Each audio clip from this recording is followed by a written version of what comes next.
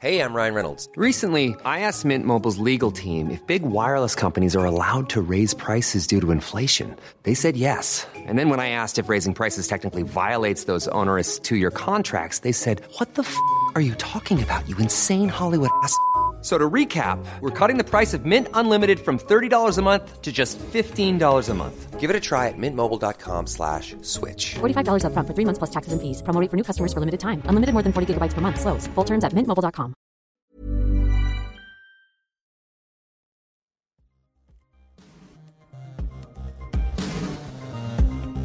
Hello everyone and welcome back to another episode of It Ain't Weak to Speak.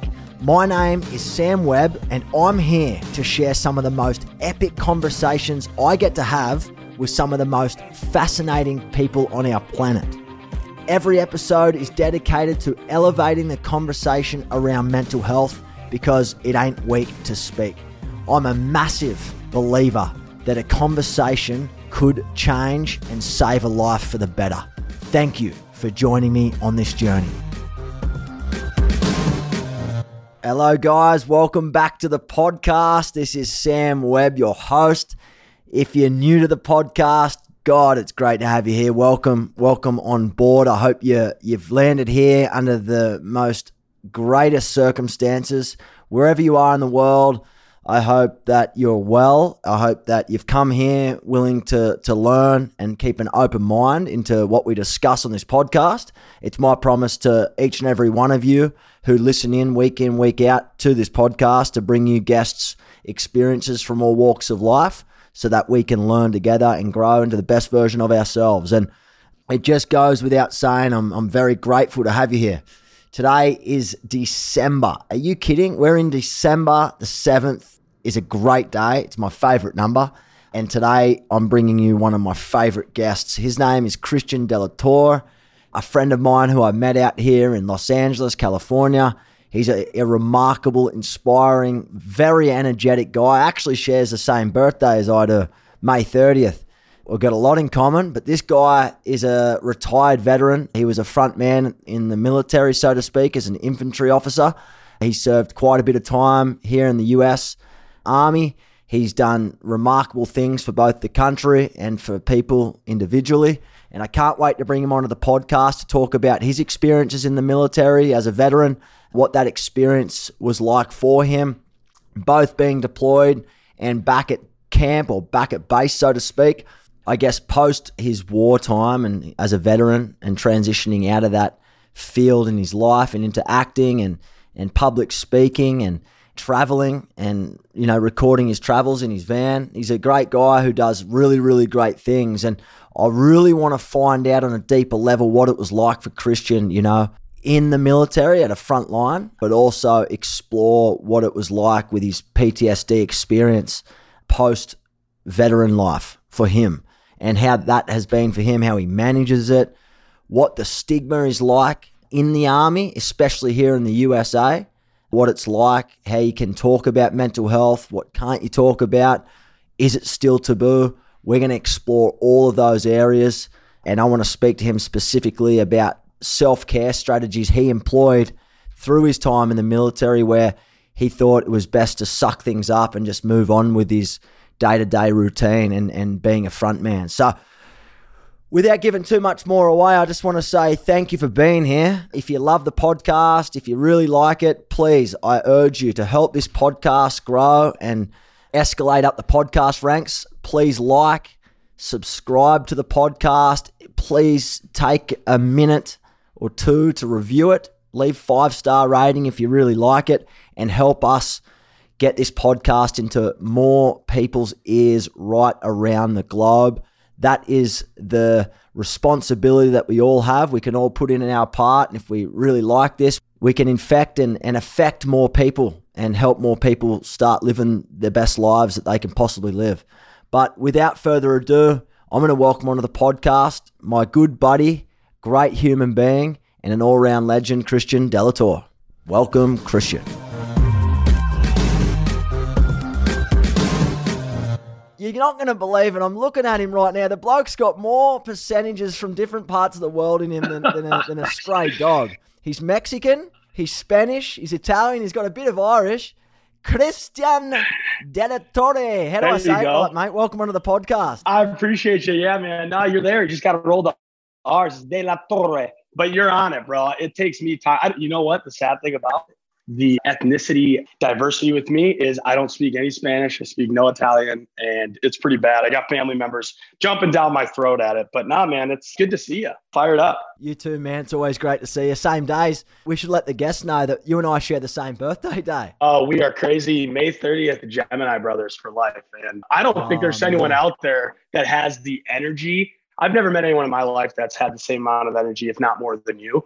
And that's how I knew, brother, when we first met. And then you said your birthday was May 30th. I couldn't believe it. It was just unreal, dude. Mate, your energy's pretty gnarly too, man. Well, welcome onto the podcast. It's a pleasure, man, having you on. It's been a long time coming. Yeah, man. Obviously, you've repped and been a big advocate of living over the years since we've met, obviously, out here in LA. Absolutely. Mate, take me back. Let's take our audience on a journey, how we met, how you ended up in this world here in Los Angeles, California. And talk to me, mate. Talk me through it. Yeah. So, and we can get into this more, but post-military. So for those listening, I was an officer in the military for an extended amount of years, active duty infantry officer. And long story short, jumped to September of 2020. I moved out to California. I had some childhood friends of mine tell me to get out here.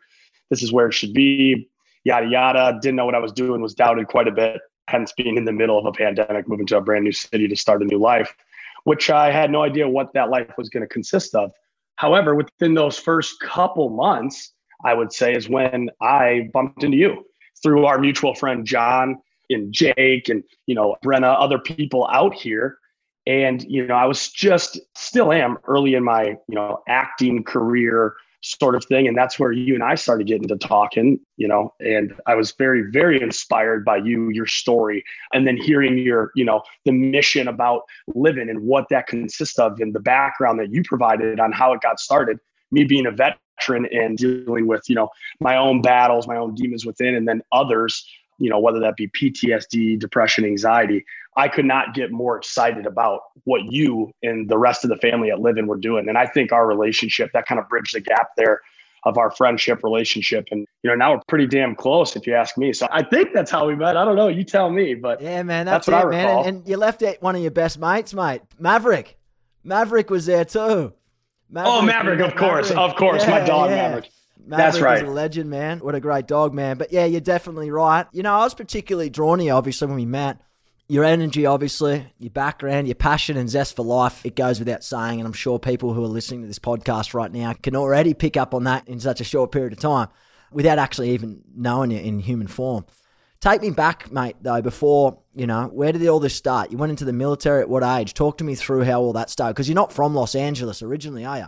Yeah, man. So great question. So I'm originally born and raised in Madison, Wisconsin. That's where I'm from. Grew up with two sisters, a mom, stepdad. My whole family has been military. My mother, my aunt, uncle, grandfather, cousins. And that was kind of something that I was always into. But I was pursuing hockey. I had a freak accident happen where I got my left leg severed by a hockey skate playing goalie. So that kind of derailed my hopes and dreams of going to play in the NHL one day in college hockey. But I found my way through college in ROTC, which is the Reserved Officer Training Corps. And for people that don't know, essentially what it is you get a scholarship, you get contracted through the United States military to go to college. They pay for your degree, your housing, all your books, and you owe them, 4 to 5 years minimum, essentially guaranteed once you commission as an officer, whether that be active duty or National Guard or Reserve. So that's kind of how I got my route to the military, while also utilizing the military's benefits to kind of, afford college, because I couldn't afford college at all whatsoever unless I had a sports scholarship and or some other type. But that's how I got my way into the military. And in 2015, I commissioned as a United States active duty military officer in the infantry. What does that mean? So talk to me about, okay, so if you're in the guard as opposed to, active duty. What's the difference? Talk to me through it, and how does that work? So you've been sworn into the military, you've done your time, you've worked your ass off, you've earned your stripes, so to speak, and then what happens? Yeah, well, actually, it's quite the opposite. You haven't earned anything at this point. You're really just a label. And coming into the military is a difference. There's enlisted soldiers and then there's officers. Okay. And then within the enlisted ranks, you can become a non-commissioned officer. However, I became a commissioned officer. So really the only difference is I got a college degree, which bumps me up in rank in pay, which is interesting because eventually you get to the workforce in the United States military and you have no experience besides some training and whatnot and some college experience. So you kind of get hassled a little bit for that, which makes sense. But it's just a route to get your degree and kind of bump you up in the rankings per se with a little more responsibility from the get-go. But yeah, they comped everything. You just owe them some time. And the difference between active duty and National Guard or reserve per se is active duty is all federal, whereas National Guard is state ran essentially. And you only work a weekend a month. So a lot of people call them weekend warriors because you can continue to work your 9 to 5, but one weekend out of the month, you go and you train and you do your military, job tasks and things like that. So it's just a little different of an approach, whereas active duty, you're full-time military. Your 9 to 5 is your, MOS specific job, whether that be logistics, infantry, ordnance. That's really all it is. You can just balance it between your civilian duties and your military duties, or you can go full-time military. And that's what I ended up doing. You ended up going full-time military. Full-time military, active duty, and the branch that I was chosen for was infantry. And for those of you who don't know, that's essentially the people on the front lines, that go into battle to do the fighting per se, but it's not necessarily small arms, men and women on other men and women contact anymore, but it's definitely still an experience to say the least, especially when you deploy. Yeah, absolutely, man. So what, going through all this and, a few years ago as, in the veteran space, so to speak, and this is something very new to me, and it's something, I guess, in Australia, I feel like me living here in the States, I feel like veterans, for some reason, I don't know that I don't know the reason, but I feel like they're looked after more over here in the US as opposed to Australia. I don't know what it is. I don't know why. I think they should always be looked after, but I mean, absolutely. Yeah, it's always spoken about over here. There isn't a stigma around military and veterans and stuff over here in the States as opposed to Australia. Yeah, so it's interesting, and I wouldn't say you're wrong by any means. I would say you're just politely making an observation based off living in America compared to Australia. And I actually would like to say I feel the complete opposite. I think veterans, you hear about it a lot. You see the flyovers. We're very prideful to a degree in respect to our military per se, especially after, post 9/11. But I think veterans are not taken care of to the degree that they should be. And that's coming from someone who's recently a medically retired veteran and within the VA system, and just transparency from when soldiers are, basically taking that bridge in the gap from military to civilian career. The transition to me was very hard, and I had a lot of resources at hand to do it, being in a leadership position and whatnot. But you see it all the time in the care out here. I mean, don't quote me on this, but I'm pretty sure the magic number, the most talked about number is 22. And that's to represent how many veterans every single day take their lives by suicide. And it's up to 22. And the numbers are actually increasing, even though since the Civil War, the casualties of war have been decreasing. We're seeing all of this spike in disabilities, mental health specifically, PTSD, and the suicide number is skyrocketing. So it's interesting to hear your perspective. And this is just my personal opinion, along with some statistics that has been pushed out that I really try to stay tuned in with. But for me, I feel like it's a problem. There's also, with this newer generation, the younger generation, war and fighting in the soldier mentality is almost looked down upon, as in like very, I don't want to get political, but if you're in the military, you're this hard charging right-wing person who doesn't support human rights or civil rights, all this weird stuff. We're kind of, military personnel are slowly getting categorized into a political way, and or just the exact opposite of like, you have to be tough. You were in the military. So there's a big stigma around, I think in general, the mental health side of things with men in the military and women as well. And I actually have some stories and some things to share with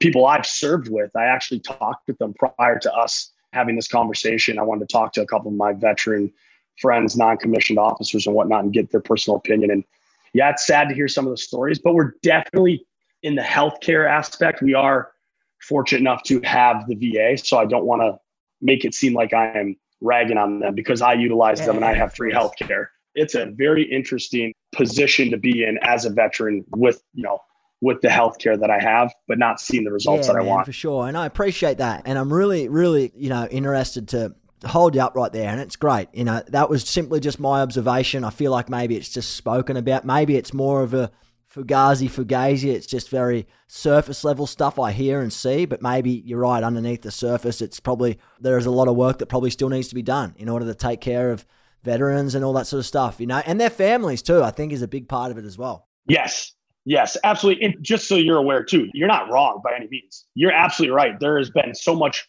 more progress and support with the veteran community, with pushing that message. So you're not wrong, but with everything, there's always, cons of systems and the way that, people go about handling those situations when getting out of the military or when they're currently in the military. But no, man, you're not wrong. It's good to hear your perspective as well, honestly. Mate, can you tell me, because I know a lot of people will probably think, and I know before I had this conversation with you and many conversations with, friends and other people in my life who have served, time in military, front line, been deployed and all that sort of great stuff and represented their country exceptionally well.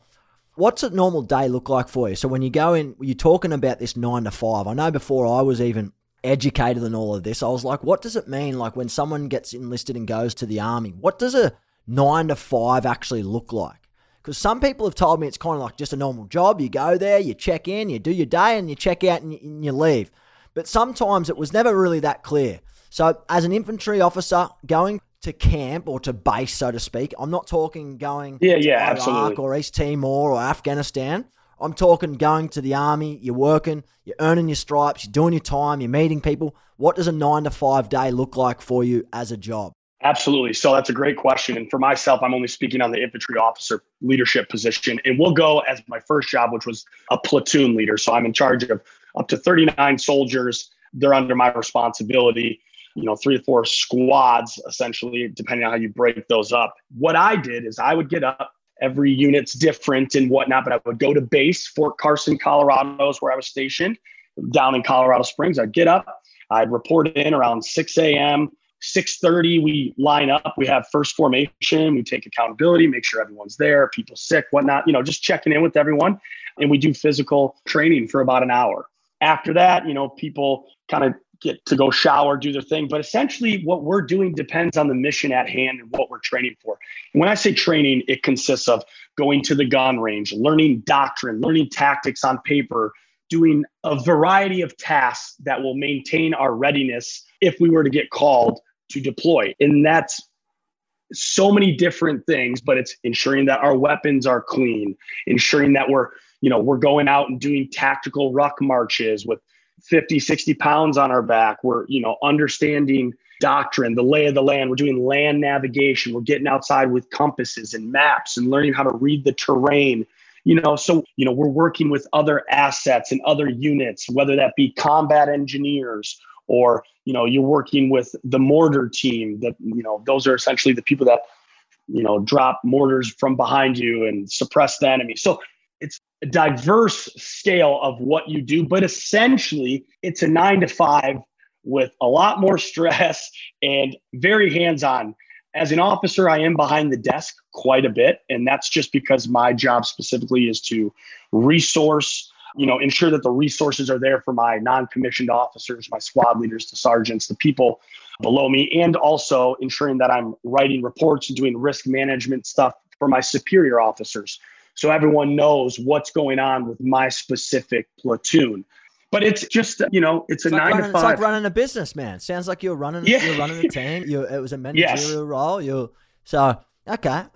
And very physical. You mentioned there that you guys do a lot of physical kind of hard yak running, lifting, moving. It's very physical. And I guess with the physical side, does that include going to the gym, working on your physical health? And what about your mental health side of it? Because often you hit a number before. 22 veterans a day here in the US are dying by suicide. The number is probably a lot greater than that, but that's the number right now. Yeah. Let's be honest, right?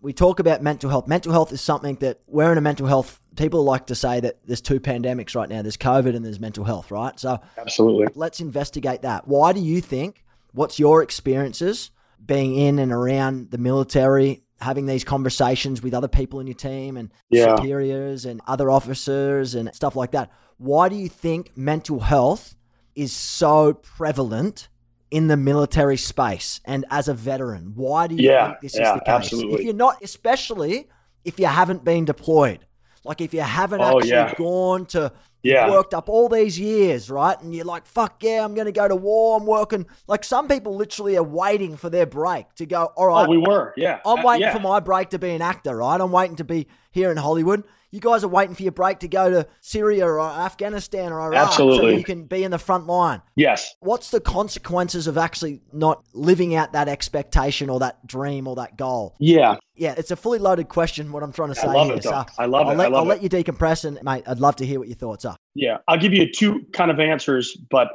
a lot of little ones within that, because I can speak on behalf of both, of prior to deployment and then actually deploying. So, and I'm also speaking, and people will understand that our military, I am talking about the infantry mentality. The infantry is a very tough, hardcore, very driven work environment. It's very, masculine. There are women now allowed to be in the infantry role as of a couple years ago. And prior to that, there wasn't that opportunity, and that's a different topic, but I'm glad they're being integrated in. But with that being said, essentially what you're doing, I think we have failed. And when I say we, myself included as an officer and a leader, being in a leadership role in the military, we have these trainings in the military called SHARP and EO. And what that means in civilian terms is mandatory sexual assault and mandatory equal opportunity training. Everyone goes, hey, today we got this. And everyone goes, oh, geez. And they roll their eyes and we got to get it done. It's like safety briefs. It's like ticking a box, Yep. You're just ticking a box off, right? And you got to complete it because there's the issues within those two categories as well that we won't get into right now. But with that being said, I don't remember any mental health training. I don't remember. We did some breathing courses and learning stuff on hands-on-hand combat. That was stuff I set up, but there was no mandatory mental health awareness training. I don't even recall. Actually, I know for a fact we didn't even have a psychiatrist, psychologist. Now, we had nothing like that on staff when we're back in garrison, as they call it in America. So when you're back home training. But essentially what it is for the people that haven't deployed, when you want to do your job and you want to serve your country and you want to essentially go kill bad people doing bad things to other people in the infantry role, all you want to do is make sure you have your job correct, you're mentally, physically ready. But we forget that the mental side of things, it's like working your bicep. You need to do mental reps as well. You need to train your brain. You need to understand what you're getting into, what you're going through. And it's okay to feel these ways.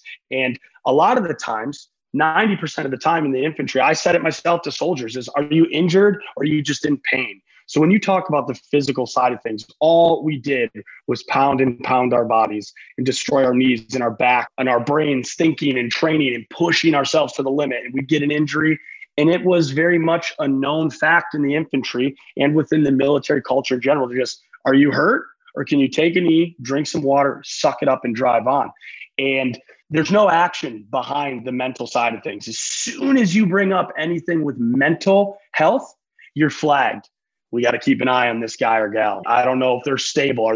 Can we even have them holding a weapon? Do we trust them at a range? It very quickly gets escalated to this person is a risk, not to themselves, but to other people in the unit. Because if you're not mentally strong, AKA if you just don't ever talk about your mental side of battles at all, and you just hold it all in and suppress it down, which is what we're trained to do, because we know if we bring any of that up to anyone, it could get seen as being weak. It could be seen as a threat. And so it gets pushed down with all the men and women I served with. We suppress it, and especially pre-deployment, because you want to have your opportunity to go and do what you signed up to do. You don't want to have any vulnerabilities. Nothing. You don't want to have any risk factors there. Yeah, I get that. So talk to me through that part of it then with the deployment. So I just think you're already setting yourself up for failure by mentally suppressing everything. You want no red flags. And then you get to in the country and you get to your mission. And then you're like, oh, now we're not just training. We're in a combat zone where people are dropping bombs and or trying to kill me daily or on the regular. So now your height of awareness, your situational awareness, your anxiety, you are just so hyper alert. You're so on edge all the time that it really starts to wear and tear on you. There's a saying in the military. So when you're deployed, and people will understand it, I'll break this down. You always say, we're trying to stay left of bang. Now, what that means is think of bang. Like bang. Okay. Yep. Like bang. Just think of the word bang. And what that means is left of bang is a bad situation. For example, you want to stay left of bang. We want to be, quote unquote, proactive before we drive over an IED, or before we get attacked, or before we do something that's going to cause, a reaction that could result in confrontation or small arms fire, whatever it may be. You want to stay left of that. So you want to be proactive. What that ends up turning into is being, I want to say, paranoid. And then when you come back from a deployment and you're always constantly in that state of paranoia, it starts to wear and drag you down like nothing before. And that's when I started realizing, probably a year and a half after I got out of the military, that my PTSD was becoming real. And I wasn't someone who was in insane battles every single day. Of course, I got shot at, and we had, our IDF and really close calls and things of that nature. And you see death all the time, whether it's drone footage, but I came back and I was like, this is weak. I don't know how people have PTSD. And then a year happened, and a year and a half went by, and I was trying to stay left of bang for no reason. And what I mean is, I would be standing there and I'd see a semi coming, and the loud noise of the semi getting closer and closer. I'm like, why am I so I'm ready for this semi and something to happen. You activated your fight or flight.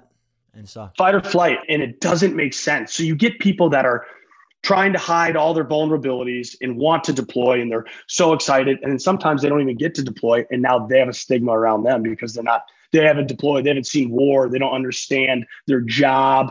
It's just a toxic way of living. And it's also hard. Imagine having a wife and kids, and every 9 months or every other year, you're deploying, you're leaving for 6 to 9 months, then you're coming back, then you're leaving. Quality sleep is essential. That's why the Sleep Number Smart Bed is designed for your ever-evolving sleep needs. Need a bed that's firmer or softer on either side? Helps you sleep at a comfortable temperature? Sleep Number Smart Beds let you individualize your comfort, so you sleep better together. J.D. Power ranks Sleep Number number 1 in customer satisfaction with mattresses purchased in-store. And now save 40% on the Sleep Number Limited Edition Smart Bed for a limited time. For J.D. Power 2023 award information, visit jdpower.com/awards. Only at Sleep Number stores or sleepnumber.com. Ready to pop the question? The jewelers at BlueNile.com have got sparkle down to a science with beautiful lab-grown diamonds worthy of your most brilliant moments. Their lab-grown diamonds are independently graded and guaranteed identical to natural diamonds, and they're ready to ship to your door. Go to BlueNile.com and use promo code LISTEN to get $50 off your purchase of $500 or more. That's code LISTEN at BlueNile.com for $50 off. BlueNile.com, code LISTEN. There's never been a faster or easier way to start your weight loss journey than with PlushCare. PlushCare accepts most insurance plans and gives you online access to board-certified physicians who can prescribe FDA-approved weight loss medications like Wegovy and Zepbound for those who qualify. Take charge of your health and speak with a board-certified physician about a weight loss plan that's right for you. Get started today at plushcare.com/weight-loss. That's plushcare.com/weight-loss. plushcare.com/weight-loss. Many of us have those stubborn pounds that seem impossible to lose, no matter how good we eat or how hard we work out. My solution is PlushCare.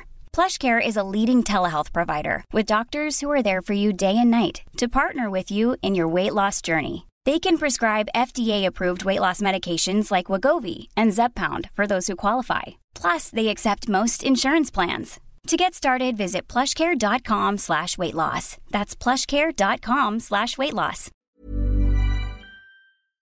That tapped onto your job responsibilities, your mental health issues, your body wearing down.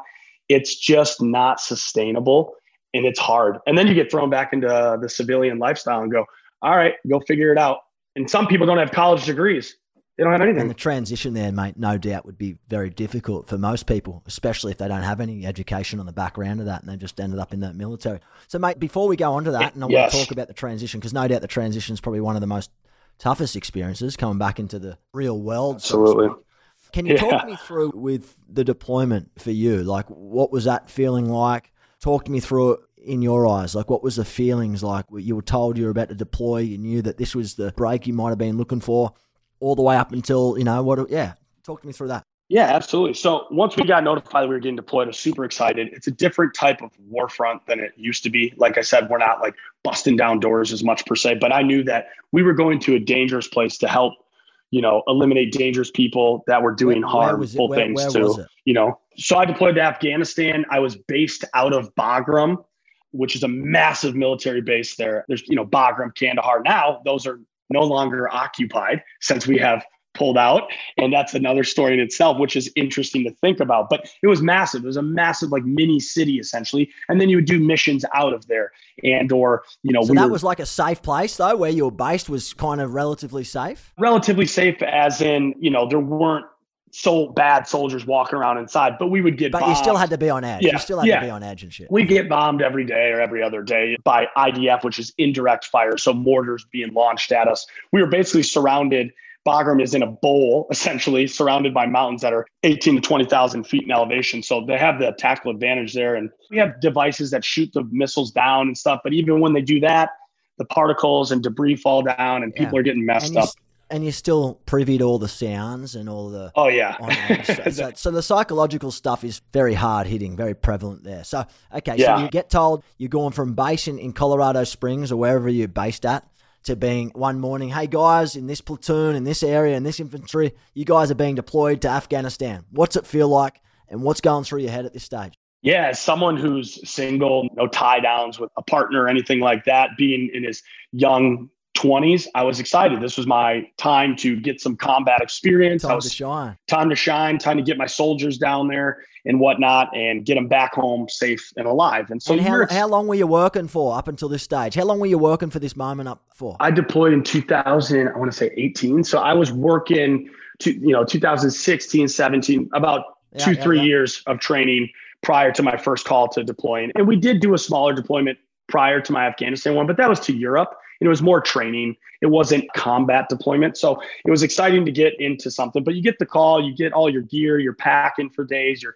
ensuring everyone's good to go. You're really excited. And then, a couple of days before you get a little nervous, you get sad. I'm leaving my dog, you're leaving family. You're not sure if you're coming back, but you're feeling pretty confident and good that you will. So it's just a whole new experience of like, okay, now it's getting real.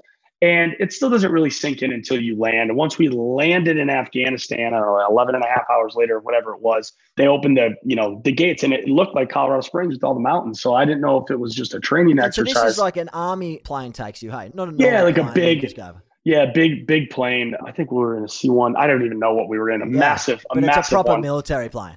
Yeah. A proper military plane takes you across overseas. Yeah, but so what will usually happen though is depending on where you fly into, you'll take commercial to like Maine or something. And then from Maine, you'll get on a military plane and then fly into country. So sometimes it's, it's chartered plus. Yeah. So it's just, you just want to get there and get acclimated and the time zone and all that sort of thing. But you get there and as soon as you land, they're just like, hey, get your stuff on. At any point, if there's incoming and you're kind of like, what is going on?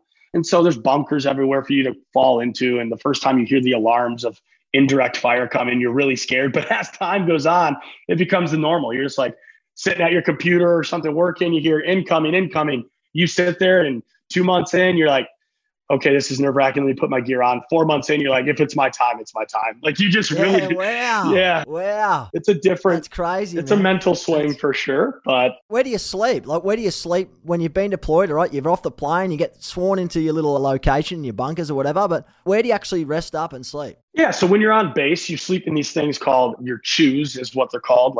And the first one I lived in was like this concrete room, essentially with I think it was 6 to 8 people, just bunk beds. And that's it. Bunk beds and an open drawer. And you just, you're in there and you just. So it's a drive away though, a drive away from where it's where all the. You're on a big base. Think of yourself as like in West Hollywood. That's your base. And, you have these shelters within. And then we got moved to sleeping. I slept in I think it was like a 12 to 18 foot shipping container, like those, just my buddy and I slept in those with a bed and a closet and that was it. But that's on base. So that's nice. Sometimes when you're in an, off base or you're doing missions somewhere, you have a smaller, fob that you're working on, a forward operating base, or things of that nature. And it's just tents and cots. It depends on the situation, but or if you're doing patrols and stuff and you're making patrol bases, you're sleeping out on the ground, but not so much nowadays. You usually have a cot or like a little post or somewhere you're at, but we were pretty comfortable to a degree because of our defense mechanisms on base. But it's still like if something comes down when you're living in those shipping containers, it's going right through them. It'll shred it. Like, a missile will come through that and basically evaporate you or shred you up pretty good. But nah, man. Man, that's crazy, man. So, okay, so you're on base, you get settled in, you hear these alarm things going off, incoming missiles, incoming fire and all that. So talk me through an active time. Yeah, like talk me through that. I've got so many questions for you. Absolutely. So my first time, basically what you hear is you hear this siren, and everyone will know what this is, but it's like, you're like, incoming. And a missile's coming to hit the base. So you immediately throw your kit on, which consists of your body armor, your Kevlar. You're supposed to grab your weapon, and then you run actually outside into another concrete-shaped bunker with sandbags and stuff to protect you. That's what you're supposed to do. Now, if you're in a shipping container or you're in a place where you can't get access to a bunker, sometimes they're farther away. You're supposed to just take cover where you're at with your kit on. So my first time doing it, I heard it. I didn't know what was going on. I'm throwing stuff on. I was like 3 a.m. and I looked like someone out of like an SNL skit, like just crap hanging everywhere, running around. And then you hear a thing and it actually looks like a laser, like Star Wars. You hear like this, and basically what it is, it's this thing called a CRAM. And just think of this device that shoots thousands and thousands of rounds per second. Like you can't even see it. You just see a red laser. And what it's doing is protecting the base and shooting at the missile projectile coming in and trying to blow it up. So the missile doesn't actually impact where you're at. But sometimes based off the location where you're at on base, walking back from the chow hall, sleeping, you hear the incoming sirens and you're next to one of the CRAMs, or you see a CRAM come and you see it shooting above you, you know that projectile is getting closer to where you're at. And so you just get a little on edge. But as time went on, bro, people would sit outside and film that with their phones. And like, you're just like, oh, look at that. Like, you just kind of accept that if it's your time, it's your time. It's not the safest or recommended ways to do it. And people get yelled at all the time. But yeah, it definitely threw me for a loop. But halfway through deployment, I didn't care. I just sat in my office. I just walked around base. It is what it is. But it wasn't safe. Were you ever out on the field and encountered other people that you had to take down or anything like that? So I never had to personally utilize my weapon, as I say, as an officer. And if an officer's ever shooting their weapon, you're in a really bad position. You have 30 to 40 other soldiers doing that for you.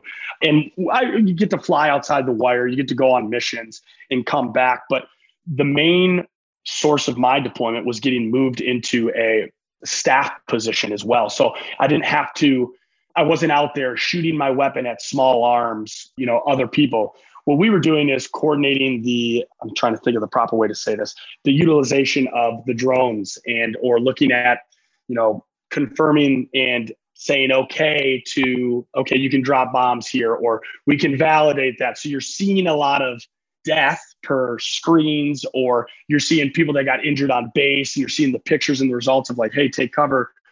But a lot of the things that was interesting that I thought of, that, I thought war is going to be, we're kicking down. It's not like that anymore. We use a lot of drones. There's people back in America controlling drones, like video games, and essentially taking lives and eliminating the threat. They're not even in country sometimes. It's pretty wild to think of. That is crazy. Technology is gnarly, man. So that's actually what happened. So from a long distance, though, like you were definitely much there. You've witnessed a lot of lives being taken.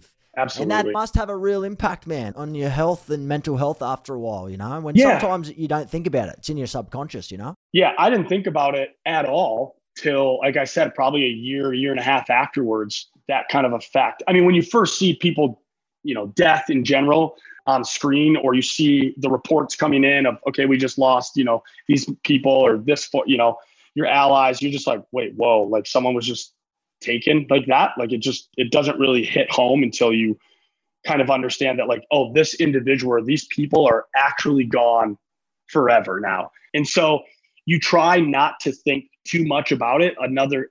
Suppression. I will say the way of thinking was, and this is kind of a weird way of saying this, but if you accept the fact that, and this is going to sound extreme, but if you accept the fact that you're a walking dead man, essentially, like if you go into battle or if you go into like gladiators always like, yeah, I'm dead. It doesn't matter. I'm going to battle. If you accept that and you can mentally say, okay, the chances of me potentially not coming home, yeah, just come to peace with it. It doesn't bug you as much. Whereas like if you just start worrying and thinking, you're not going to be privy to doing your job correctly and Probably ensuring won't be present either. Hey, you're not present at all. Present. You're thinking about home. You're thinking about getting back to your wife, your dog, family. And that's where you make mistakes. Yep. And so it's an adjustment, but we adapt and overcome, and we're told to do that time and time. And you train for it. It's not like we were untrained, but on the mental side of things, it was really just hush hush. I never saw any sort of mental. There's a chaplain. They have chaplains everywhere that act as basically your shrink or someone to talk to, which is nice to have, but there's no proper, I didn't see any type of proper implementation of like, hey, let's ensure that everyone's mental health is okay. How can we help you? It was just looked upon as being weak. Yeah, well, so people would just shut up and just march on and pretend everything was okay. Hey, it's shut up and like do your job. Mentality that we're trying to break with living, and mantra of it ain't weak to speak. That's what it's all about. Absolutely. And I think it's really important, mate, and it's very important. And I appreciate you sharing some of that stuff, with me and with us, because absolutely, rethinking those moments in your life, although sometimes they may not seem like they're impactful. Like sometimes all this stuff, no human being is supposed to take everything on by themselves. And right after a while, when you're just dumping and pouring stuff on you and you think that you're okay, it does build up, man. It really does build up. And that's not me trying to get into anyone's psyche and no, for sure. Just because this is what happens. It's statistical. That's exactly what happens. Right. Yeah. And I think the biggest issue, not even just from a veteran standpoint, from in general, men, that it ain't weak to speak. And the reason I love that so much, and you're seeing people come out, I think it's being talked about more and more, and the stigma around it is slowly starting to surface due to people like yourself and Livin and the people, these athletes coming out. And, you just recently saw Patty Pimbleton talk about his mate he just lost. And I think what it is from the research and the videos I've watched and the stuff is mental health. There's no CAT scan. There's no x-ray. There's nothing that you can see.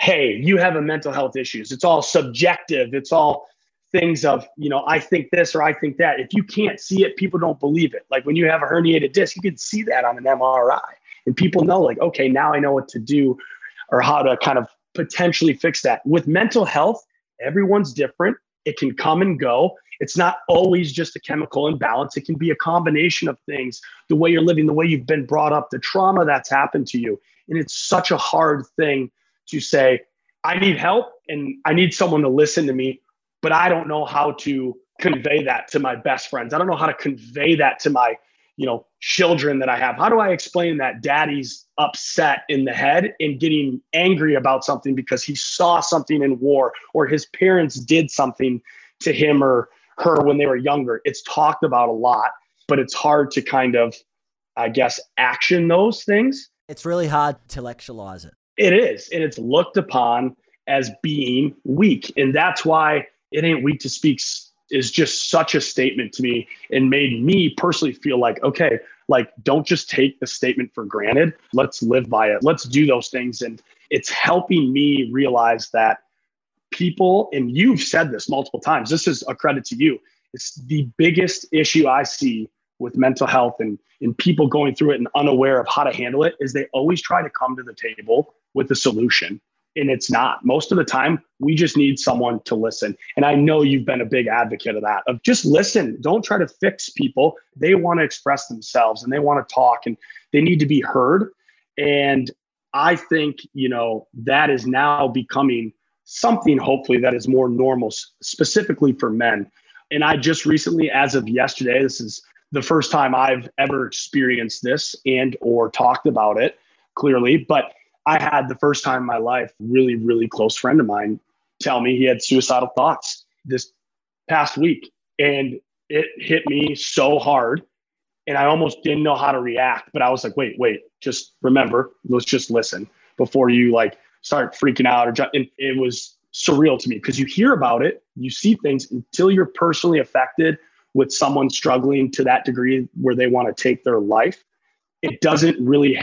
you can't really comprehend that how serious this matter is. And for me to hear that and then have this conversation with you, it was almost like the universe saying, it's kind of time to really take this serious and understand that it is okay to not be okay. And we need to have more conversations like this about it whether you're a veteran, whether you're a dad, whether you're a man or woman. But it's something that I didn't recognize really as an issue until about a year and a half ago. And I'm glad there's people like yourself, having these platforms to talk about these issues, because a lot of people feel heard when you say these things and you have these conversations, whether it's on Joe Rogan or on, some influencer podcast. People are feeling heard and they're feeling more welcomed when it comes to this topic. So a lot of credit to you. So true, man. Yeah, man. Mate, well said. You're a very intelligent human being, you are, Christian, man. I try. And testament to you, mate. Very well said, mate. I appreciate it. And I agree with what you've said. What do you think, if you had this mantra back in the military and you thought, and if it was top of mind, it was something that was preached, do you think it would have been a safer place for a lot of people? It ain't weak to speak. I think it would help. I still think the stigma around potentially not being able to do your job because of being flagged as mental health would still, and that's a system within the military that needs to be looked at and fixed. But the it ain't weak to speak sort of message, I think would be tremendous. I think people like yourself, people with these experiences in the past, I think the military and other organizations outside of the military would benefit so much from people like you going there and teaching, talking, providing the platform for others to say, hey, it is okay. And what can we do about this? And here's some ways we can get help. It would definitely help. By all means, it would be huge, but it's hard. I mean, you build connections. I have some very, very close conversations about every other topic you can imagine going on in a soldier's life, but never mental health. There was one soldier I dealt with that came to me about suicidal thoughts, and we did what we thought could help him, and it worked. And that wasn't necessarily through the Army's route. It was something that we discussed within our chain of command of how we could handle this, and obviously notified the proper, people above us. Turned out to be one of the best assistant gunners I've ever had. So it was cool to see a bounce back story like that. Yeah, it really was. But not everyone bounces back, unfortunately. And no. That's why I think what you mentioned earlier reiterated the fact of just being there for someone that might be struggling is so important, huh? Yeah. Not trying to solutionize everything and come up with a game-changing moment to save their life. I mean, it's just being there, being with them in their pain. Absolutely. Mate, what was the, going through all of this experience for yourself? Obviously, we've hung out a bunch of times. We're good mates. We run together. You and I, we chat about health and well-being, and we're always go, go, go, go, go. During your moments, I guess, being deployed and this whole time up in the Army, so to speak, and you said around about a year and a half after you got out, you're seeing trucks and you're hearing those things. What has been one of the most challenging periods of your life up until this stage from a mental health perspective, would you say? So you're asking prior to me dealing with this, what has been the hardest moment, or no? Yeah, including that and everything up until today. Has there been one turning point moment for you in your life where you went, fuck me? This is really... Yeah, I would say there's kind of an ongoing issue that's not military related that has affected me immensely throughout my adult lifehood. And then I'll get into the military. So for me personally, I don't share this too much, and I don't want to really put too much about this out there, but I personally was affected by, I'm trying to think of the proper way to say this, I would say emotional and verbal abuse from my mother. And I think that was something to do with genuinely imbalance chemicals, whether that being bipolar, whatever it may be, her trauma and stuff like that. And this isn't a dig on my mother because I love her very much. I don't have a relationship with her as of now because I think mental health is bigger than everything, regardless of family and stuff. And that's just my personal opinion. Taking care of yourself and who you are as an individual, you have to take care of yourself. And sometimes you need to, get rid of the negativity. And I think that had a massive effect on me, and I didn't recognize it and realize it. And my friends did, and my friends' parents saw what I was going through, and I didn't understand. And so that took its toll on me. And then it kind of hit that childhood trauma along with the middle of COVID, plus my PTSD and anxiety with mental health, and whether that be miniature depressions, that all hit, I would say, the middle of 2020. And when I was like, oh God, I'm in a new city in Los Angeles, which is, as you know, just a wild ride in general. But that culminated with my childhood stuff, with my PTSD and anxiety and depression, all coming and hitting in the middle of 2020. I was like, this is enough. I got to get help. I was being very mean to people within my inner circle. creating bad habits, just very impatient, very stressful, always on edge, becoming alert. It was just unhealthy, wasn't sustainable, and it wasn't me. And I had friends call me out and be like, bro, are you good?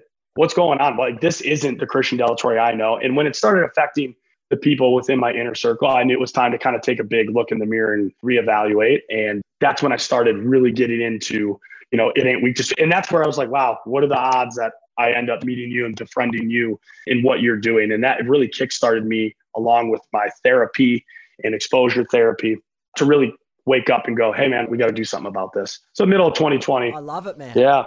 I love it, man, and I appreciate you sharing that stuff with us. That's what it's all about, man. We all go through ups and downs in life, and unfortunately, they definitely don't always stay up the top. No. They always change, man. I wish we were always at the top, but I guess life needs to have its peaks and it needs to have its troughs, but knowing where you are in that roller coaster, I think, is important in your life. Absolutely. Where you are genuinely for yourself. Yeah.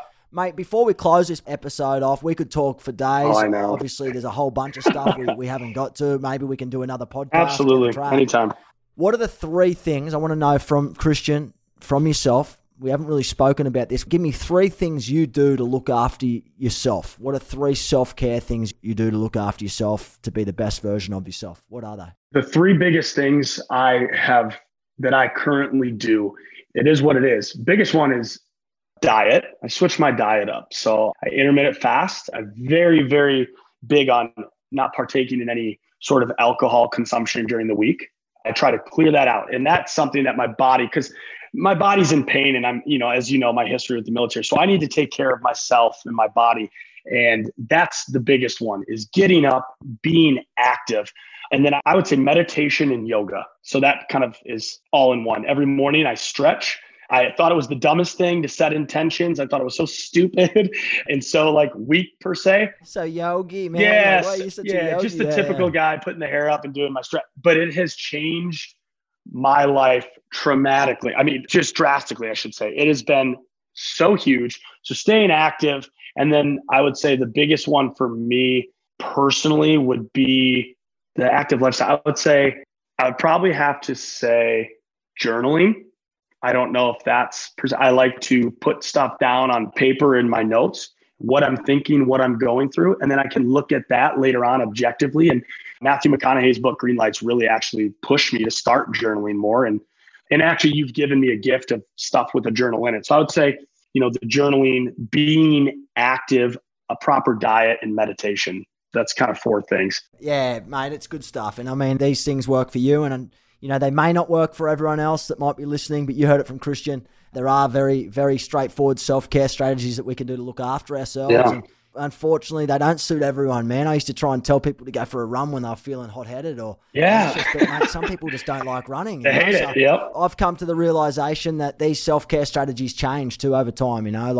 This last couple of years has probably been some of the most challenging mental health years of my entire life, to be brutally honest. Yeah, man. Some of the old mental health strategies that I used to implement to make differences in my well-being weren't kind of working. Right. And I was like, holy shit, what do I got to do? So then I was going back to the drawing board. I was figuring out going back to basics and trying new things. And then it got me to stepping out of my comfort zone and taking on new projects and things that were kind of scary and new. And that's helped as well.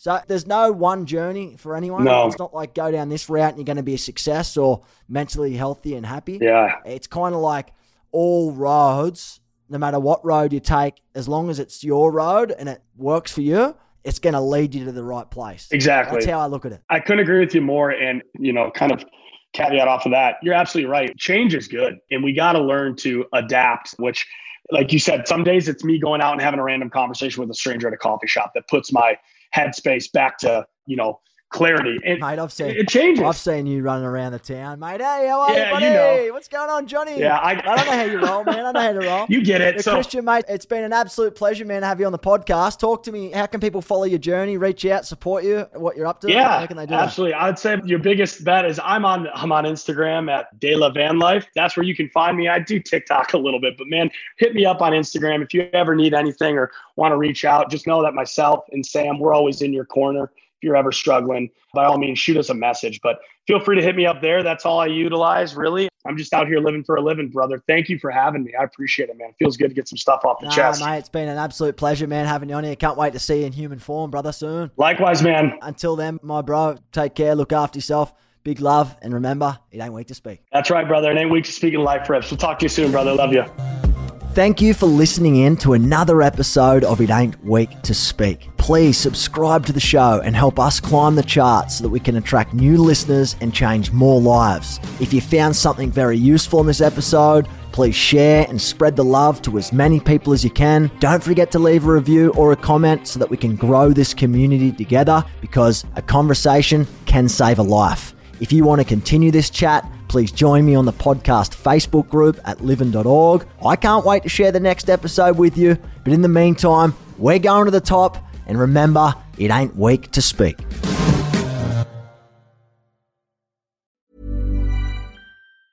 Hey, it's Danny Pellegrino from Everything Iconic. Ready to upgrade your style game without blowing your budget? Check out Quince. They've got all the good stuff, shirts and polos, activewear, and fine leather goods, all at 50 to 80% less than other high-end brands. And the best part? They're all about safe, ethical, and responsible manufacturing. Get that luxury vibe without the luxury price tag. Hit up quince.com/upgrade for free shipping and 365-day returns on your next order. That's quince.com/upgrade.